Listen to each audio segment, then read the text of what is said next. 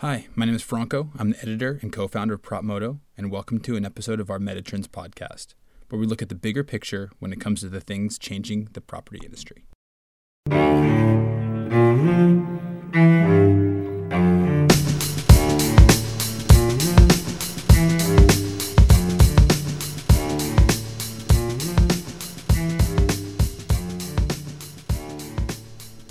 In the aftermath of the coronavirus shutdown, it seemed like everyone had an opinion about the commercial property industry. My social media feed was clogged with hot takes, and my inbox was overflowing with pitches with every sort of theory. There were predictions that we would see a mass exodus from cities, since they were a relic of an old economic system. We didn't need them now that we could all work from our suburban homes or international hotspots or farmsteads or wherever. There were others who foresaw an end to shopping as we know it, instead replaced by in-home delivery.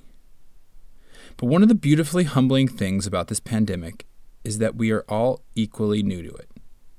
Nothing like this has ever happened before, so none of us, no matter how hard we try to act like it, really knows what the hell is going on. When times are uncertain, it's human nature to want to have the world explained to us. We latch on to the ideas that at least roughly match our worldview when things are stable, and even more so during crisis. But one thing I've learned from real estate is that no matter how much time and effort you may save by taking someone else's word, it is always better to do your own due diligence. So when the crisis hit, instead of talking to someone about what was going to happen, I wanted someone who could teach me how to analyze the situation. For these kinds of lessons, the first person I usually talk to is L.D. Salmonson, the founder of the commercial property data platform, Cherry. I've known LD for a while, and one of my favorite things about him is that he has a lot of seemingly opposing qualities. On one hand, he likes to be in control, especially when it comes to data. He monitors everything. He can tell you what he had for dinner this day last year. But on the other hand, he speaks his mind openly, and he doesn't try to water his message down or hit his marketing points. He knows technology, but isn't a techie. He is one of the most knowledgeable people I know about the property industry, but I've never seen him wear a suit. If I had to describe him in terms of a popular movie trope, I would say he is the young sonar operator on a submarine, the one that hears the enemy ships first and comes running to tell the captain. He even looks the part a bit, with a baby face, a steadfast glare, and a perpetually furrowed brow.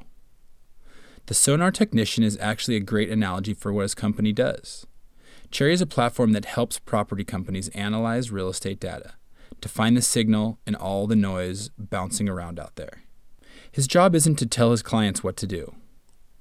His job is to help them make their own decisions with their own worldview.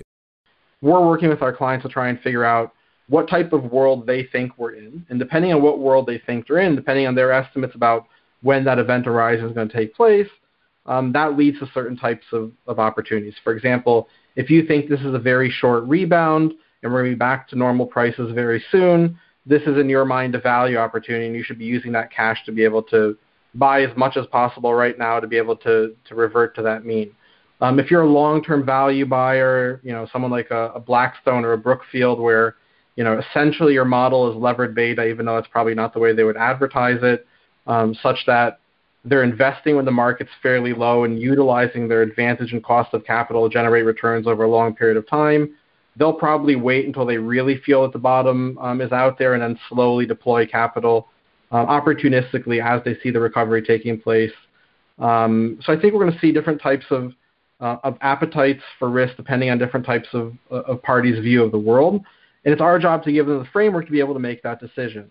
Now, it's also true that everything that we talk about, every type of model or decision framework that we think about has to be predicated on the data, right? So we're telling our clients to look back as long as possible, ideally into the late 90s at the very least, right, to be able to say, let's look at some of these general macro factors, how they're affected, what they acted like in the worst case scenario, such that once we have a good understanding of the type of risk that you're willing to take as a client, and once we understand how you see the world, what type of scenario are we in? Are we in a short-term, a long-term recession? Are we in this new cataclysmic event where it's going to take many years? Whatever it is that you decided, let's try and figure out what the data says about past events that reach that type of calamity, and then try and work our way back and get a good assessment about the future.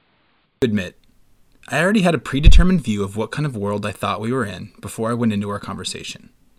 I was sure there was going to be a drop in property values from the seemingly inevitable temporary loss of rent income. I wanted to know how much they would drop. I was particularly interested in how it would affect one of the most advertised metrics for buildings value, what is called the capitalization rate, or cap rate. Cap rates are ratios of what a building's net profit is compared to its sales price. If revenues stop, even for a small part of the year, profits for many buildings go down significantly. If we keep cap rates constant, that means an enormous amount of value is lost from commercial buildings around the world. If we adjust cap rates to preserve building value, then the industry starts looking less attractive to investors as a whole. True to his nature, LD didn't give me a prediction or play to my preconceived notions. Instead, he explained that cap rates are a construct of a building's marketing, and thus would likely be controlled by the brokers that are tasked with selling them. Brokers tell stories. They tell stories around assets. They tell stories about why assets are worth what their seller is trying to get for that asset. And I don't mean stories in a negative way, because I know it can sound negative. I mean just a story about why an asset can be successful. I built this asset in a specific area. The entire area around me now went up as well. That's a very interesting story. So I know that if I'm building a certain asset or buying a certain asset area, it might have a certain effect. A tenant comes to an area, how it affects that. So those stories maybe in past were more, I would call facetious stories, or maybe not data-driven stories. Today, those stories are very often, in the good brokerage firms, definitely the big brokerage firms, those are somewhat data-driven stories, right? They're not going to be, completely off the charts. Their job is to try and contextualize, hey, buyer, the market might say that, this is worth $800,000, but is there any other asset where you have a porch on the 50th floor? No. So this is a little different than all those other comps you just shown. What's the premium for that? Well, now we have a discussion around that premium, right? So there's a lot of storytelling around buying and selling assets, and there's a lot of art to creating that, and good brokers are really, really good at getting the maximum price for their sellers or negotiating the best price for their buyers, right? So that's in itself its whole world. And are there problems in that market? I'm sure there are people that, nefarious actors. But as a general rule, a lot of those folks in the big firms are really just trying to do a good job, which is get value for their clients.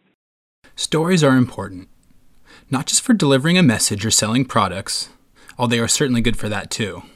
Stories are important for investors. Anyone that has had to risk a large amount of money is constantly creating their own story of what they think will happen in the world. The best investors are always challenging and adjusting their story based on new information that comes to light. But even the most analytical investors have to at some point take a leap of faith in their analysis and believe their own story. Most people determine their story by comparing it to other similar events in the past. The easiest comparison to make right now for what is happening is to the financial crisis of 2008. But LD warns against comparing the two, since there are some important differences between them. I think the debt challenges we're going to see this time around are going to be very different, right? They're not coming from people that overextended themselves or took abnormal risks. Where it's going to come from people who took very ordinary risks. In fact, maybe fairly small risks historically, right? We know that credit, the consumer saving was fairly high prior to this recession, or presumably a recession, fairly high historically, right? Which gave a lot of people reasons to think that this bull market would continue much longer, since we weren't overextended. So given all of those things, it gives us reason to think that we should be doing a little better given where we are, right? So the debt situation that we're going to see is a debt situation that's going to affect everyone horizontally, and not certain sectors that took abnormal risk, or certain sectors that were maybe sold products that maybe they didn't fully understand. We're just talking about a general market problem, and that leads to one of two solutions. One is you can ignore the problem and let the market sort things out, and that abnormally hurts the lower and weaker part of the population. Or you can kind of do what the U.S. is doing right now, which is a really weird experiment, but no one's really said it, but it's sort of what's going on, which is we're just going to pump so much money into the system from a Keynesian standpoint, because obviously we can't lower the rates, and we're going to basically say, we're going to assume this event is temporary, don't know how long, and we're just going to keep pumping money into the market and pretend this event didn't happen, such that if and when this event, which is presumably temporary, ends, you'll just keep going as if nothing happened, and we'll just fill in that gap from government spending, Keynesian government spending. I don't know that we have enough confidence in those types of financial models to be able to make those predictions, but it's a really interesting experiment, and we're about to find out if it works. If it does work, it gives us a lot of confidence going forward that we can solve some of these problems with stopgap spending and overcome other types of crises in the future as well. Remember, LD is not the guy that latches onto ideas because they fit his views. He doesn't believe the captain that thinks the enemy subs are nowhere around. He is the one that remains dutifully pressed to the headphones, trying to find any trace of what might be hiding in the depths. Sure, he has his own opinions about what will happen to commercial properties, but he doesn't tend to spend too much time expounding on them. Instead, he usually talks to me about how he thinks about the property industry and how to translate an idea into a numerical representation of the future. But even armed with the more informed investment thesis and more sophisticated analytical tools, how can an investor be certain in these uncertain times? As much as data and algorithms can help increase the accuracy of predictions, they will never be able to predict the future. In the end, everyone has to think about their own constraints, goals, and time horizons. But LD did have one piece of encouragement for all those who are still willing to sail into unknown waters. I would just add that this is a time of opportunity. Real fortunes are made during turmoil. And when markets shift either direction, that's when opportunities are created. And if we look historically at some of our biggest clients and partners' portfolios and look at when the vast majority of the alpha that they created in their portfolios was generated, it was generated in the earlier days from the trough to the peak rather than the later days. And the same thing's true on the other end, right? So I would encourage anyone who's looking at the market right now to identify, what does the world look like? Where do I think I'm going? And given that, look historically around how things acted with the relevant changes that this specific, unique, idiosyncratic situation presents, and then be very bold. Take these opportunities with two hands and capture them, and be a winner when this is all over. Don't sit on the sidelines one way or another. What I wanted to know from LD was his prediction of the upcoming drop in commercial property value. But what I ended up learning was that when it comes to valuing a building, perception is reality. Right now, everyone seems to have a different opinion of what will happen to our economy. Because of this, the markets have no real coherent direction. In times like these, rather than trying to follow the rest of the herd, the best thing to do is to spend some time determining what I perceive as value and act accordingly. We have to, at some point, make assumptions, as long as we remember to keep our ear out for any new noises and be willing to change direction, dive deeper, or surface for air.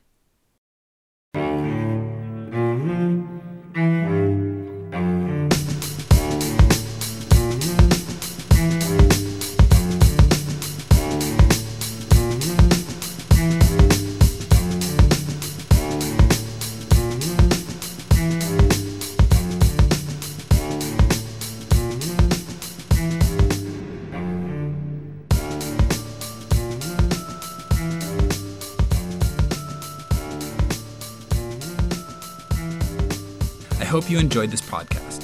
It is one of 4 in our Metatrends series. Please check out all the rest and all the articles we've written on the topic at propmoto.com/metatrends. And if you want our insights and commentary delivered directly to your inbox every day, please sign up for our daily newsletter. Thanks for joining. Be safe and build well.